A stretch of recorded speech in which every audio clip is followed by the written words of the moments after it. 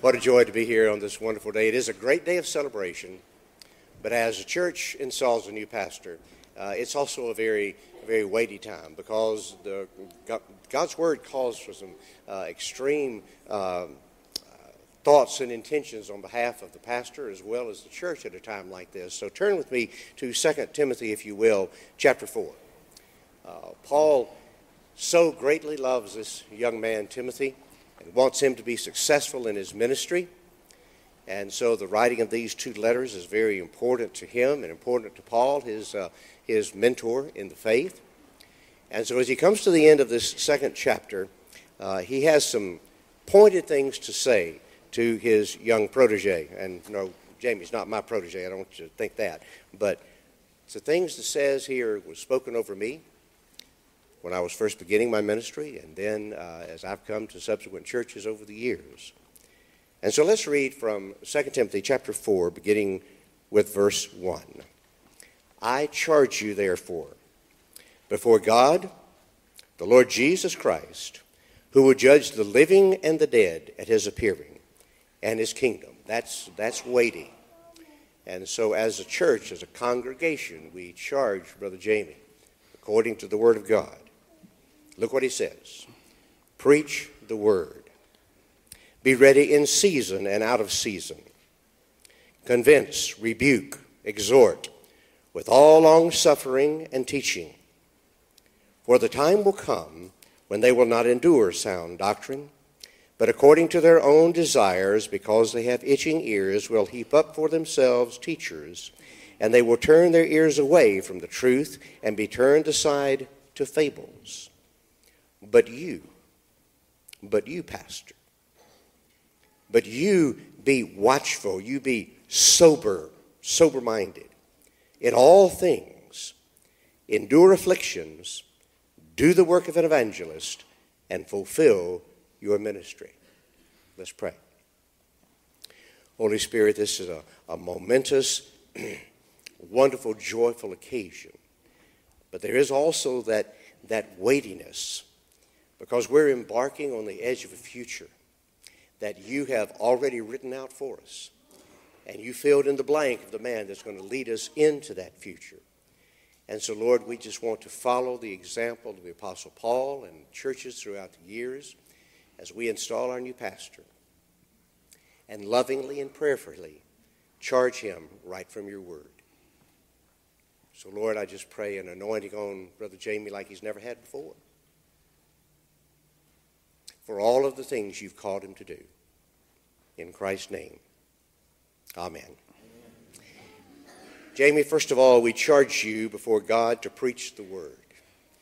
We know you're wise. We know your experience. We know your wisdom. We know so much about you. But what we need is the word of God. We need it given to us in great measure, applied to our lives when we are wayward, applied in our lives when we need to be rebuked, applied when we're hurting and we need comfort. As much as we need you to preach the word. And the Bible says here, in season and in out of season. Right now the word of God is in season in Ebenezer. And still, at least in large measure, in season here in the Bible Belt. But we know we're facing that time when it's going to be very much out of season. So whether it hurts my feelings or affirms me, apply the word of God either to my head or my backside, whichever is necessary. Secondly, we charge you before God to lead us strongly and patiently. Correct us and comfort us. Paul is telling Timothy to lead the sheep. Let me tell you something about Ebenezer people. You can't push them. You can't drive them. But boy, you can lead them, and they'll follow. They look for leadership. And we know you're that kind of a leader. So remember, in leading, first of all, you're following. You'll never be a better leader than you are a follower. And so follow close behind the Lord Jesus Christ. Own what God has made you to be. Own what he's laid you to do. And however he's uniquely gifted you and putting you into service for this membership. Third, we charge you to be sober-minded, to be watchful about your life and your ministry. I tell you something wonderful about our church, but also it can be very difficult. They're a tremendous group to follow and to serve, and to even way back when I first came, leading this wonderful church was something that was really intoxicating. It's something that just has a wonderful desire and a drive about it. But very easily, it can become the mistress in your life. So before God, we charge you to put your family first. You love God, you love them, and we'll fall in third and be happy we're there. So we charge you before God to be sober-minded in relation to your family. You can only lead us in our family life as well as you're following the Lord and leading your own. We also charge you to be sober-minded about us, to be wise about us, because this may come as a great shock to you, but we haven't arrived yet. We're not perfect. We're in need of our shepherd. And so we charge you before God to do this and to apply the word to our lives. To be sober also, we charge you to be sober-minded about the fate of those in our community that don't know Jesus Christ. Yeah. Paul wraps this up to Timothy by saying, do that work of the evangelist. First and foremost, this church has always loved God and God His Word, but reaching out in love and to the salvation of souls is the backbone of who we are. But finally, we charge you to resolve to know nothing among us but Christ and Him crucified. Magnify Christ for your ministry through the good news, and to the very end, we charge you to stubbornly fix your eyes on Jesus Christ and resolve to know nothing but Him and Him crucified.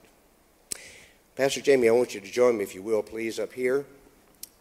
And congregation, let me tell you what I've got here. This is a baton that's used in relay races. And it has our Ebenezer logo on it. And Dr. Jamie Smith, December 11, 2022. Pastor Jamie, I have finished my course as a transitional pastor here at Ebenezer Baptist Church by charging you from the Word of God. And now I pass this baton of leadership to you, our new pastor, with all my love and with all my devotion. Will you join me in welcoming our new pastor, Dr. Jamie Smith?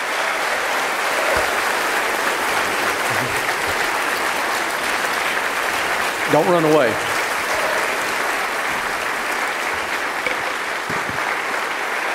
Thank you.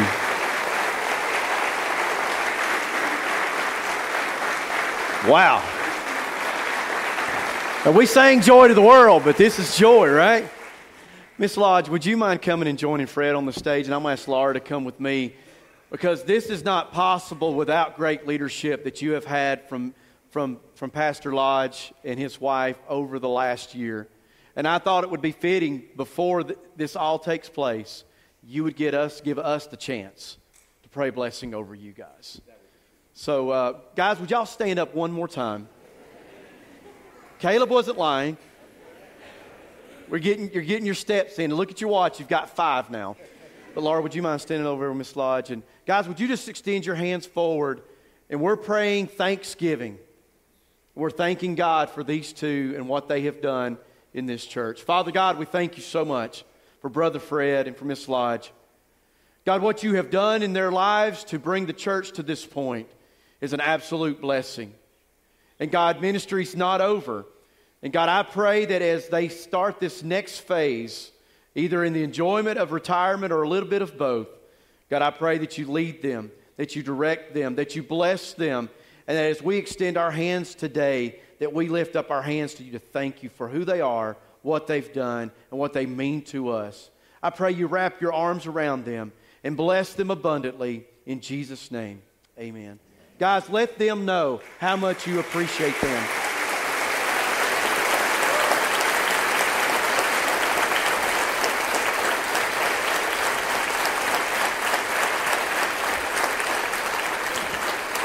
So for step 6, you can sit down now, check your watches, make sure that you got your steps in for the day. If you have a Bible with you, I know that's going to roll off the table if I don't put that down there. If you have a Bible with you, or you have a device, or if you didn't bring one, it's going to be on the screen. I want you to turn to Acts chapter 4. As I, the last few weeks, have been engaged in months with you, talking to you, praying with you about this day, there were two words that have been repeated constantly in our conversations. The first word has been the word hope. The first word has been the word hope. As has been said many times, we live in a day and time where hope is in short supply.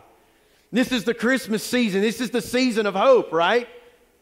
And the only hope that you and I have in this life is Jesus Christ. But that was one of the things that was expressed. This is an external extension of the church, that we are reaching into this community and offering hope. But the other word that's very similar is an internal expression. It's a word that talks about something that goes on inside, and that's the word home. In the last week, I've received texts and Facebook messages multiple times saying, "Jamie, welcome home." This morning, I invited the deacons to join me for prayer. And one of the gentlemen said, "It's almost like I've already been a part of you for a while. Thank you for welcoming me home. I'm home." And I thank you from the bottom of my heart for the extension of kindness and warmth that you have shared with me and my family. I've got some extended family with me today. My mom, my dad, my father-in-law, my brother-in-law, sister-in-law, my aunt, uncle, some friends. We call them family. Do y'all have family? They're friends that are family.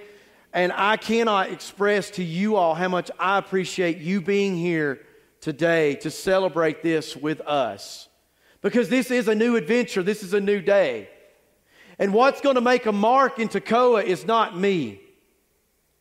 It's the fact that today God has brought us together as a home. And see, there's a difference between a house and a home. See, I've lived in many houses, and you have too probably. You know, a house is a place that's a building. It serves as quarters. And really there's no two houses alike. You look at plans, you build a house, but a house doesn't become a home until someone resides in it. You see, a home is a different place. A home is a place where there's a social unit of people who come together, living together with one focus, one heart, one unity. See, home's different because of who they contain, but a house is defined on location, geography, and an address. A home is based on substance. And see, today, what makes Ebenezer a home and not a house is us. When we leave this place, this is just a building with metal and timber and drywall and carpet. But when we're in here together, as the Lord said, where two or three are gathered in my name, where did He say He would be? He said He'd be in the midst. When we gather together, something special happens. Something is different. We come together for a reason. We come together for a purpose. And that purpose ought to be making the name of our Lord Jesus Christ great. And see, today what I'd like to share with you in the next few moments that I have, because I know we have preschoolers in here. If you're under 5, raise your hand big. There it is. If you're in elementary school, raise your hand big. Does anyone need to go to the restroom before we get started? I'm going to take that. Somebody did raise their hand. You can go. Somebody asked me, would it bother you if people sat behind you? I said, look, I've been a children and a youth pastor. Nothing bothers me. All right? If you decide to jump up and woo, it's not going to bother me. I might woo with you. All right? But you know what? That's what makes a house a home. It's a place where your heart is. You remember, you've heard those sayings. A home is where your heart is. A home is where you hang your hat. I love what T.S. Eliot said. He said, home is where someone starts from. It's your origin. It's your catalyst. It's where you get your beginning. And see, today, what makes this room different than the fest hall or the concert hall or Walmart or any other building in this community is that this is home, because this is where we come together in one mind in one accord, with the same goal and the same focus. You know, my question to you today as I begin to unpack this passage is, why are you here? Why are you here? Did you come to see how good looking the new preacher was? Laura bought this outfit. I'm just telling you. I'm just kidding. But you either came because of curiosity, or all the way to the extreme, you came because you love this church. And I want to challenge us today as we talk about what makes this household a home. Do you love your church? I want you to love Jesus more. I want you to love your church because you love Jesus.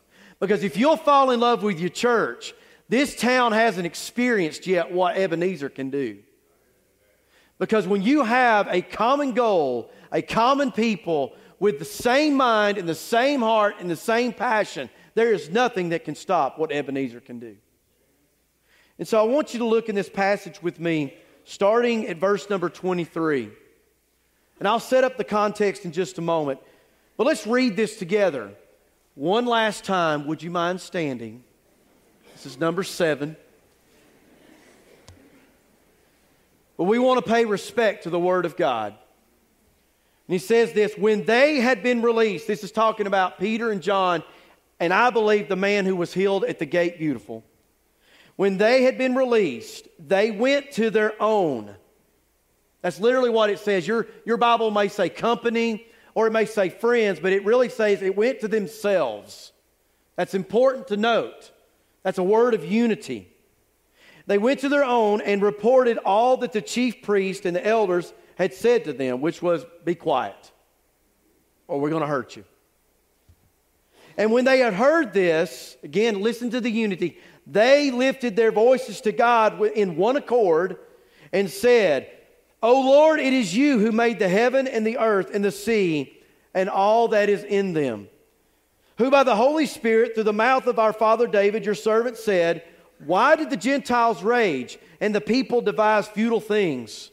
The kings of the earth took their stand, and the rulers were gathered together against the Lord and against His Christ, His anointed one.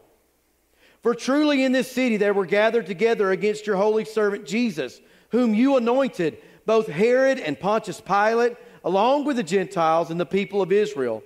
And now, Lord, take note of their threats, and grant that your bondservants, did you see that? Literally slaves. Grant that your slaves may speak your word with confidence, while you extend your hand to heal, and signs and wonders take place through the name of your holy servant Jesus. And when they had prayed, again unity, and when they had prayed, the place where they gathered was shaken at its foundation. And they were filled with the Holy Spirit and began to speak the word of God with boldness. Let's pray. Father, as we delve into your word, let your word read us as much as we read it. In Jesus' name, amen. Now let me set this up for you for just a few moments. We're in the 4th chapter of Acts. In the 1st chapter, we see Jesus ascending back to the Father. They replace Judas with Matthias, and then chapter 2 starts. They're in the upper room, they're praying, they're waiting, day of Pentecost, and the advent of the Holy Spirit comes, whom Jesus promised would indwell believers. And He comes, and that day Peter preaches, 3,000 are saved. Then we get to chapter 2. It's kind of a blitz, isn't it? You get to chapter 2, though, and it slows down for this story arc that begins to happen between chapters 3 and chapter 4. There's a man who's laying at the gate lane begging. In fact, we learn later in chapter 4, this man is 40 years old. And they had been setting him here for years begging for alms. And you may remember the story, but if you don't, Peter and John come up, he asks them for something. They say, look, we don't have money, but what we give to you, be healed in the name of Jesus. And he gets up, and he's healed, and he begins to dance around and leap, and they join him later. And Peter again preaches, as the Bible says, that this man is clinging to them. You ever wondered what his name might have been?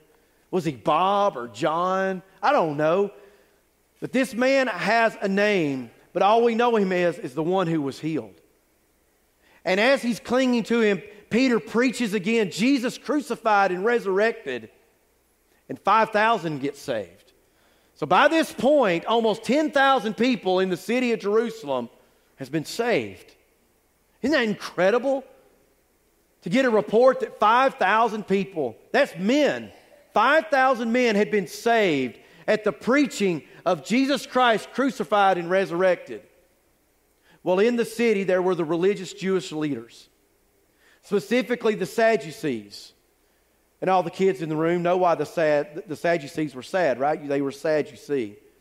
The Sadducees were the sect that were really kind of better off monetarily, but there was one factor. They did not believe in the resurrection at all. And if you look at the last verse of chapter 3, it says, God raised up his servant from the dead. And those words ticked them off.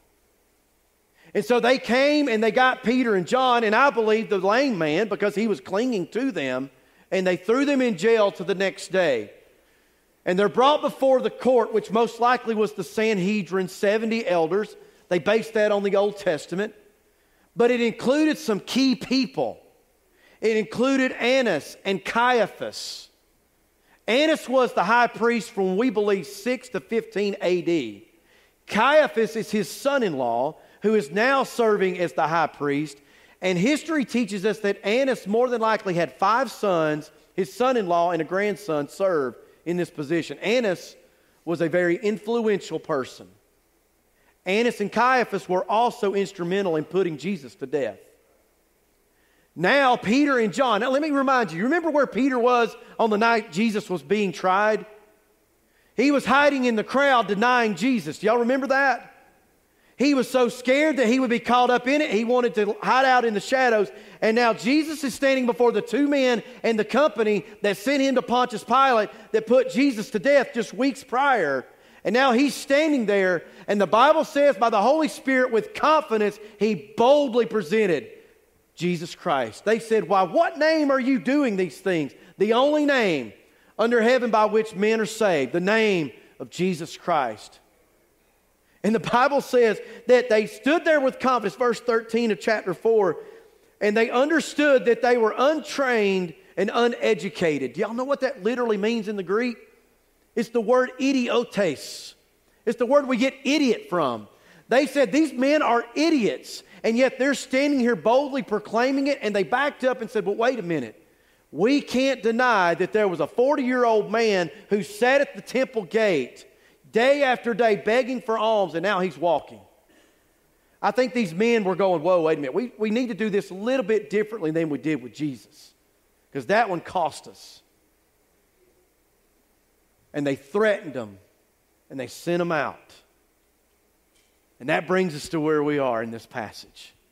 They went to their own. They went to themselves. They went to their household of God, their home. They went to their brothers. When we think about God, when we think about our relationship with Christ, we have to consider that there are other people in our life. Physically, you and I have 3 needs: food, water, and shelter, right? But spiritually, we have the same kind of needs. We need to be nourished by the Word of God. Even Jesus, after he talked with the woman at the Samaritan well, the disciples recognized he hadn't eaten. And they tried to bring him food, and he said, my food is to do the will of him who sent me.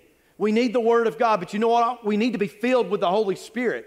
Just like our body needs water, we need the Holy Spirit. If it took Jesus dying on the cross to pay for our sins, we need the power of God living in our life so that we can live a life of faith.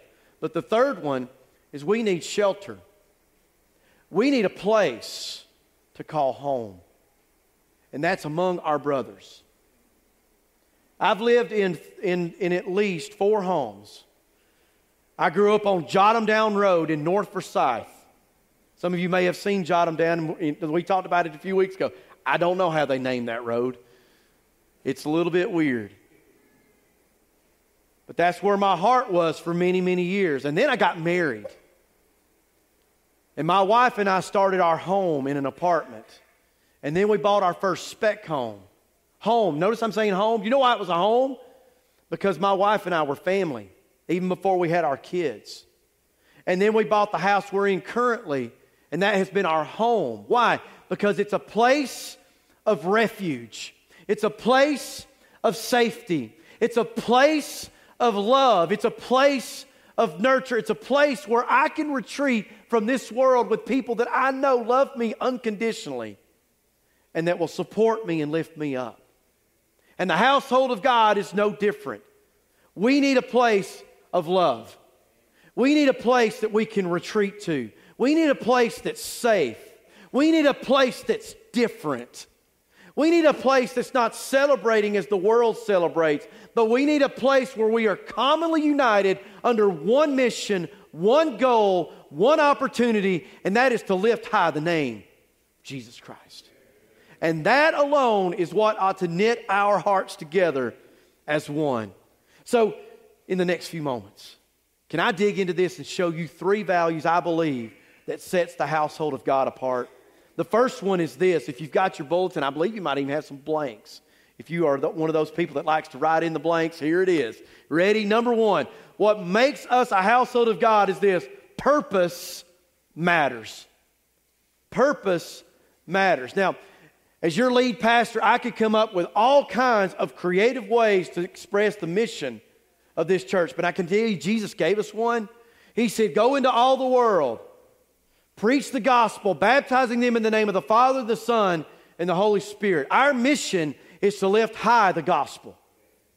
If you look into this, when they responded, it said they lifted their voices and they said, "O Lord, it is you who has made the heavens and the earth and the sea and all that is in them." Now, we've heard that phrase before, but what he's pointing out there is this. God is the sovereign creator. God is the sovereign creator. In fact, A.W. Tozer, if you want to know about who you are, we talk a lot about identity and culture, don't we? Can I tell you what your identity is?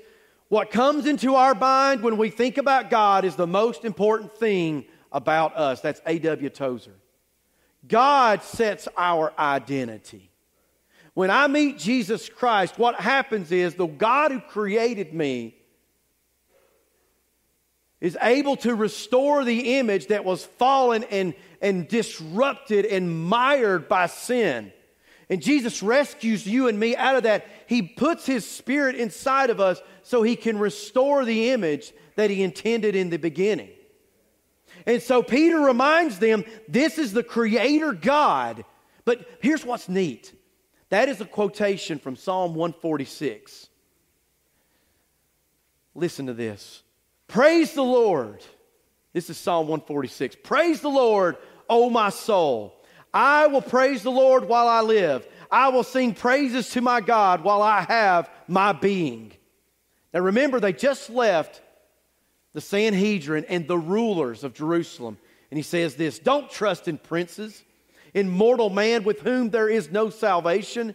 His spirit departs. He returns to the earth. And in that day, his very thoughts perish. How blessed is he whose help is the God of Jacob, whose hope is the Lord his God, who made the heaven and the earth, the sea, and all that's in him, who keeps His faith forever. Now, why is that important? Because of this. Who executes justice for the oppressed, who gives food to the hungry. The Lord sets the prisoners free. The Lord opens the eyes of the blind, raises up those who are bowed down, and loves the righteous. The Lord protects strangers, supports the fatherless and the widow, and thwarts the way of the wicked. The Lord will reign forever and ever. Your God, O Zion, to all generations. Praise the Lord. In that very moment, maybe they didn't write everything that Peter said, but Peter called them to praise the Creator of the universe from whom they draw their identity. And that's who we are. I asked you a little while ago, why did you come here today? We came here today because we have one purpose in common, and that is our Lord Jesus Christ. If you know Jesus Christ as your Lord and Savior, the one thing that should weigh on our mind more than anything else is, I'm saved, who else isn't? If you're not saved in this room today, can I tell you, don't leave this place today without putting your faith and trust in Jesus Christ, who died on the cross to take your sin away and was raised again to give you eternal life. Because he goes on down in that second part and begins to quote Psalm 2, one of the first messianic psalms that we get. Now, I won't read that entire psalm because it's in the text there where he talks about why did the Gentiles rage. That is the point where Jesus is installed. He says in that psalm, I will surely tell the decree of my Lord. He said to me, you are my son. Today I have begotten you. Does that ring a bell in anybody's brain? Jesus goes down to John the Baptist and says, I must fulfill all righteousness, baptize me. And John says, no, you need to baptize me. He said, no, you baptize me. And he baptizes him, and he comes up out of the water, and the heavens open up, the Spirit descends as a dove, and you hear the voice. This is my, say it again, this is my, in whom I am well pleased. And here it is. But listen to the next verse. He says to this son, ask me, and I will give you the nations as your inheritance. These very rulers, Pontius Pilate, the Pope, all of these different people that rule over our earth, they are under the sovereignty of God. Don't ever let politics scare you. Because at the end of the day, we are ruled by King Jesus. At the end of the day, we are citizens of the kingdom of God that supersedes anything on this earth. And they are reminding one another of that. Because what happened weeks ago? They saw their Lord crucified. But what happened to him 3 days later? He came back from the dead. What can these men take away from Peter and John? Can he take their life? Nope, because they saw Jesus come back from the dead. And these men stand there in that confidence, filled with the Holy Spirit and the power of God, proclaiming the truths of God, because purpose matters. Jesus told them to go into the world, and they took him at that face value. So I ask you today, to make our house a home, are we unified with the same purpose? If we're not, can we come together right now, committing in our minds and our hearts that we will be truly focused about the gospel of Jesus Christ? If we want to see Toccoa, Stevens County, North Georgia, the United States, and this world changed, there is nothing that can stop the force of a unified people that believe the gospel is the only thing. But there's another thing in this passage too. You find it in verse number 30. He says, while you extend your hand to heal and signs and wonders take place, power matters. Purpose matters and power matters. And you're thinking, what do you mean by that? I look in the mirror every day at a weak person. I look every day at an incapable person. I look every day at a person that falls short. And if there's any man or woman on the face of this planet that's not in the same boat, please show them to me. Because the very air that I breathe is a gift from God, and the Spirit that lives inside of me does not come from my own. I have no power and authority in and of myself, and neither do you and I. But the one who lives in you and me is greater than he who lives in the world. Ephesians 3:20 says, now to him who is able to do far abundantly exceeding beyond anything I can ask or imagine, that God lives inside of you and me. And I kind of wonder sometimes if someone from the first century church walked into our churches today and could hear what we talk and say. In fact, I wonder if they walk in and they'd look and they would ask this question, what are you doing that you can do on your own without the power of God? What I just read said that they were looking at the hand of God doing miraculous things. Can I just ask you a sobering question? When was the last time you got up on a Sunday morning and said this to yourself? God, I want to see something miraculous happen today. I want to see somebody walk out of here changed from the inside out, because there's no greater miracle than a changed heart. But even beyond that, just to have the expectation, these people expected that God would do great and wonderful things. They came in with bold confidence and unwavering faith. And I just kind of wonder sometimes, what it would look like in churches today if we came in with that same attitude. Well, God hasn't done that. I haven't seen that in many, many years. Well, why not? Why haven't we seen it in many, many years? Is it because God ceased to exist? Is it because God's not in the healing business anymore? Is it because God isn't interested in changing hearts anymore? My Bible reads that He wants all to come to faith in Him. And He's raised up His church, His household.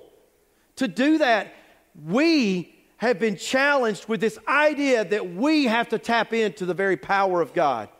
2 Corinthians 12, 9 through 10 says this, and He said to me, this is God speaking to Paul about the thorn in his flesh, my grace is sufficient for you, for power is perfected in weakness.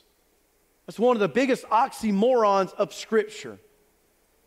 Or as John the Baptist said in relation to Jesus, the more I must decrease so that the Lord can increase. It's not my prestige, my power, my popularity, my good looks, my bank account that's going to influence people to believe in Jesus. What's going to influence them is when they see the heart of God being expressed through my heart and my hands, through confidence in the Word of God that God can still change lives.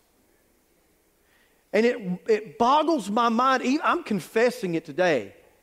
It's real easy on a Sunday morning to get in the same kind of routines, put on our clothes, we get to church, we've maybe read a few passages, we come in, we sit down, we go through our order of service, but at what point have we stopped and said, God, I want to see something miraculous happen today? Something that does not lean and depend on me, but something where the more I express my weakness, the more your power can be exhibited. You say, well, I've been inviting my neighbor for years. We'll invite him one more time and pray to the God above that it gives us the power to do those things, gives us the opportunity, gives us the influence that He will work on their heart. You can't change a person's heart. The older that you and I get, the more set our heart is. But we serve a God who takes the heart of a king and moves it just like a river going to and fro. That's the God who has this power. What is stopping you and me today to recommitting, reaffirming that we want to be an unstoppable force focused on the gospel and the power of God? Well, there's only one medium through which that'll come, and that's the third one. Prayer matters. I've already learned that you're a praying church. I know you're a praying church. In that room this morning with your deacons and that ministry, I was blown away at the prayers, the humility that was being expressed in those prayers. As they didn't pray just for me and for Brother Fred, they prayed for you. They prayed for the ministry of this church. Let me remind you of what Jesus said to His disciples in the upper room in John 14. He said, truly, truly, I say to you, he who believes in me, the works that I do, he will do also. Let me reread that. Truly, truly, I say to you, he who believes in me, who's the me here? Jesus Christ. The works that He does, Jesus, He will also do. And greater works than these will He do, because I go to the Father. And why is that important? Ladies and gentlemen, where is Jesus right now? He's at the right hand of Father. And what is He doing? If the Son of God's priority is prayer, then the household of God, to make this place a home, prayer must remain a priority. Because He says this, whatever you ask in my name. Not something, not a few things, or whatever I choose. He said, whatever you ask in my name, that I will do, so that the Father may be glorified in the Son. Remember the purpose, to exalt Jesus Christ. Remember the power that it takes to do that. And this medium through prayer. These three things must define the household of God for it to become a home. Because if Jesus wants His place to be a house of prayer, right? You remember in Luke, the one thing we see where Jesus loses His temper. in a holy and righteous way. He goes into the temple to drive them out, and he said, "It is written that my house will be called a house of prayer." And he was quoting Isaiah 57 when he said this, where he says, "Even those that I will bring to my holy mountain, I will make them joyful." Say joyful. I will make them joyful in my house of prayer. Not saddened, not heavy, but joyful. Why? Because he said, I will bring them, I will collect them, I will gather them together in my house of prayer. And he says, their burnt offerings and their sacrifices will be acceptable on my altar, for my house will be called a house of prayer for all the people. Not some of the people, not a few people, not the prestigious people, but all the people. All the people coming and receiving this joyful, inclusive, celebratory moment of prayer. Ebenezer, I know you're a praying people. What I want to find out is how you and I, moving forward from this day, can continue making prayer a priority. And when this happens, amazing things can happen. Look at what he said at the end of that verse. And when they had prayed, the place where they had gathered together was shaken. Years ago, I got to go to Haiti right after the earthquake that happened on the Laogai Plain. And I was struck at the destruction. I have never seen destruction like I saw in that city. In fact, when we landed, it was kind of creepy. We landed and we got off like not at a terminal like you would in Atlanta. We had to go down the steps. And we began to walk across the tarmac to this metal building. And there were concrete buildings to the side, and we could still see the cracks in those walls that where the earthquake had broken them, glass laying on the ground that had never been replaced. And we got our luggage. Well, I didn't get my luggage. They decided to lose it. So we got in what was called a pat-pat. It was a little Datsun truck with a camper top on the back. And for some reason, I got nominated to sit in the front seat. I don't know if I called shotgun, but I'm telling you what, it freaked me out. Number one, we were driving 70 miles an hour with 20 people in the back of this little Datsun, kind of like low riding in the back. But as we're driving down the road, I'm not joking that we're going 70 miles an hour and we're looking, and there is a cleft in the road. Like the road is raised up 10 feet. And I'm going, where are we going to go? There's no drive-through there. And we get up close, and I'm going, oh God, oh God, oh God, oh God. And he whoops it out into the dirt, kind of fishtails it, and gets back on the highway up the hill. I've never seen destruction like that. I don't know what that place where they prayed looked like. I don't know what it was made out of. But I'm going to tell you what I do know. When foundations shake, they crack.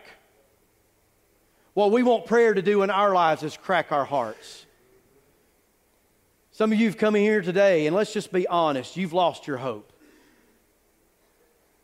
You've come in here today, and I think you're expressing to the Lord, God, I want a new start. I want something that will rejuvenate the passion and the hope and the vision and the mission of God in my life. Life's beat you down. In fact, some of you have come in here and say, you know what? God's let me down. What we want is prayer that can crack those foundations in our heart and let it beat again. Let it stretch us so that our heart can beat with life and beat together. Our hope for this house is that this house will be a home that's focused on Him. We want our house and our home to be defined this way. We want it to be a place of grace. We want it to be a place of refuge. We want it to be a place of relationship. We want it to be different. We want a people that are expectant that God will do only what God will do. And we want to be a people of hope. And my question to you today is this. Are you ready to hope for something bigger than you are? You want a vision for Toccoa? You want a vision for Ebenezer? This is my vision. I want us to become so connected to this town that this town would hurt if we weren't here. I want us to be in every crack and crevice of this city, that everybody will know that when they think Ebenezer, they won't think church. They won't think I've been discouraged. They'll think that's a place of hope. And that's a home where I can hang my hat. Many of us have seen the movie The Wizard of Oz. In the very last scene, what we see is it cuts from Oz, where Dorothy is standing there clicking her red slippers together, and she's saying, see, y'all have seen that movie. I don't even have to explain the movie. And the movie fades from color back to black and white. And she wakes up in her bed as Aunt Em is patting her forehead, and she kind of comes to herself, and she's having this moment, because the whole movie is about her going home, right? The whole thing was, remember, she ran away because the lady took her dog, and she was mad, and she left, and this tornado comes, and she goes into this magical land, whether it was a dream or real, she can't tell. But all of a sudden, right there in that moment, she's got Aunt Em, and she's got her uncle, and the guy who is Oz in the other world, and the three work hands who are the Scarecrow, the Tin Man, and the Lion. They all show up because that's home. And all of a sudden, she looks around and she realizes, as beautiful as that place was and as weird as that experience was, she was back at a place of rest, of love. No one condemned her for running away. No one was putting her down. What was Aunt Em doing? She was taking care of her. And the last line she says is this. And listen, she looks around and she says, but this is my room, and you're all here. And I'm not ever going to leave this place again because I love you all. And oh, Annie M., there's no place like home. Ladies and gentlemen, this is my room. And you're my people. And I love you. We're going to learn what that love looks like. But I'm telling you, as your pastor, I love you. And there's no other place that I want to be but right here, because this place is home. And if you've been away for a while, I want to say to you, welcome home. Would you bow your heads with me? I'm going to challenge you to do two things right now in this time of prayer. The first thing I want to do is I want you to examine your heart. Because as I said, there's a lot of things that's going to happen at Ebenezer in days to come. And only God knows what those things are going to look like. But what I want to challenge you is this: what's your part in it? I'm asking you to make a commitment in your heart that God, whatever God's going to lead Ebenezer to do, I want to be there with it. I want you to own your church. I want this to be your room. And I want these to be your people. And I want you to have that same conviction that you don't want to be anywhere else on the face of this earth. And the second thing I want to challenge you today is this. You know some people that don't have a home. You know some people that live next to you that you work with, that you do life with. You know some people who used to be a part of Ebenezer that aren't in church anymore. We've got 2 weeks left of Christmas.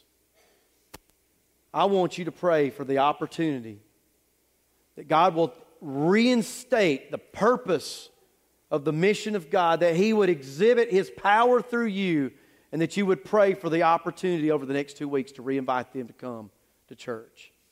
And my hope is that when they walk in this room, that they will meet a people reinvigorated with the grace and the mercy of God, that's ready to say, as it says on that wall right outside these doors, welcome home. So let's pray. Father, in the name of Jesus, we give our lives to you. We offer ourselves collectively together to do what only you can do through us. God, I pray that you will use us as a light and a beacon of hope in this town, and as people engage with us, they will sense and be drawn to a place that'll be home, a place that they can retreat to, a place where they can be included, a place where they can be loved, a place where they can be nurtured, but most importantly, God, a place where they will meet Jesus Christ. I pray, God, that the Word of God would be evident in our lives, that your power will exude through whatever you call us to do, and that in our weakness, we would be made strong. God, is right now, as I'm challenged them to think about somebody, some person that they know needs a home, that doesn't know Jesus Christ, I pray, God, that you give them the power and the opportunity in the next week or two to invite them. And that by coming, I pray that they'll hear about a Jesus who loves them, that died for them, and that wants to save them, and that they'll see a church that wants to nurture them. Lord, we love you and we thank you in Jesus' name. Amen.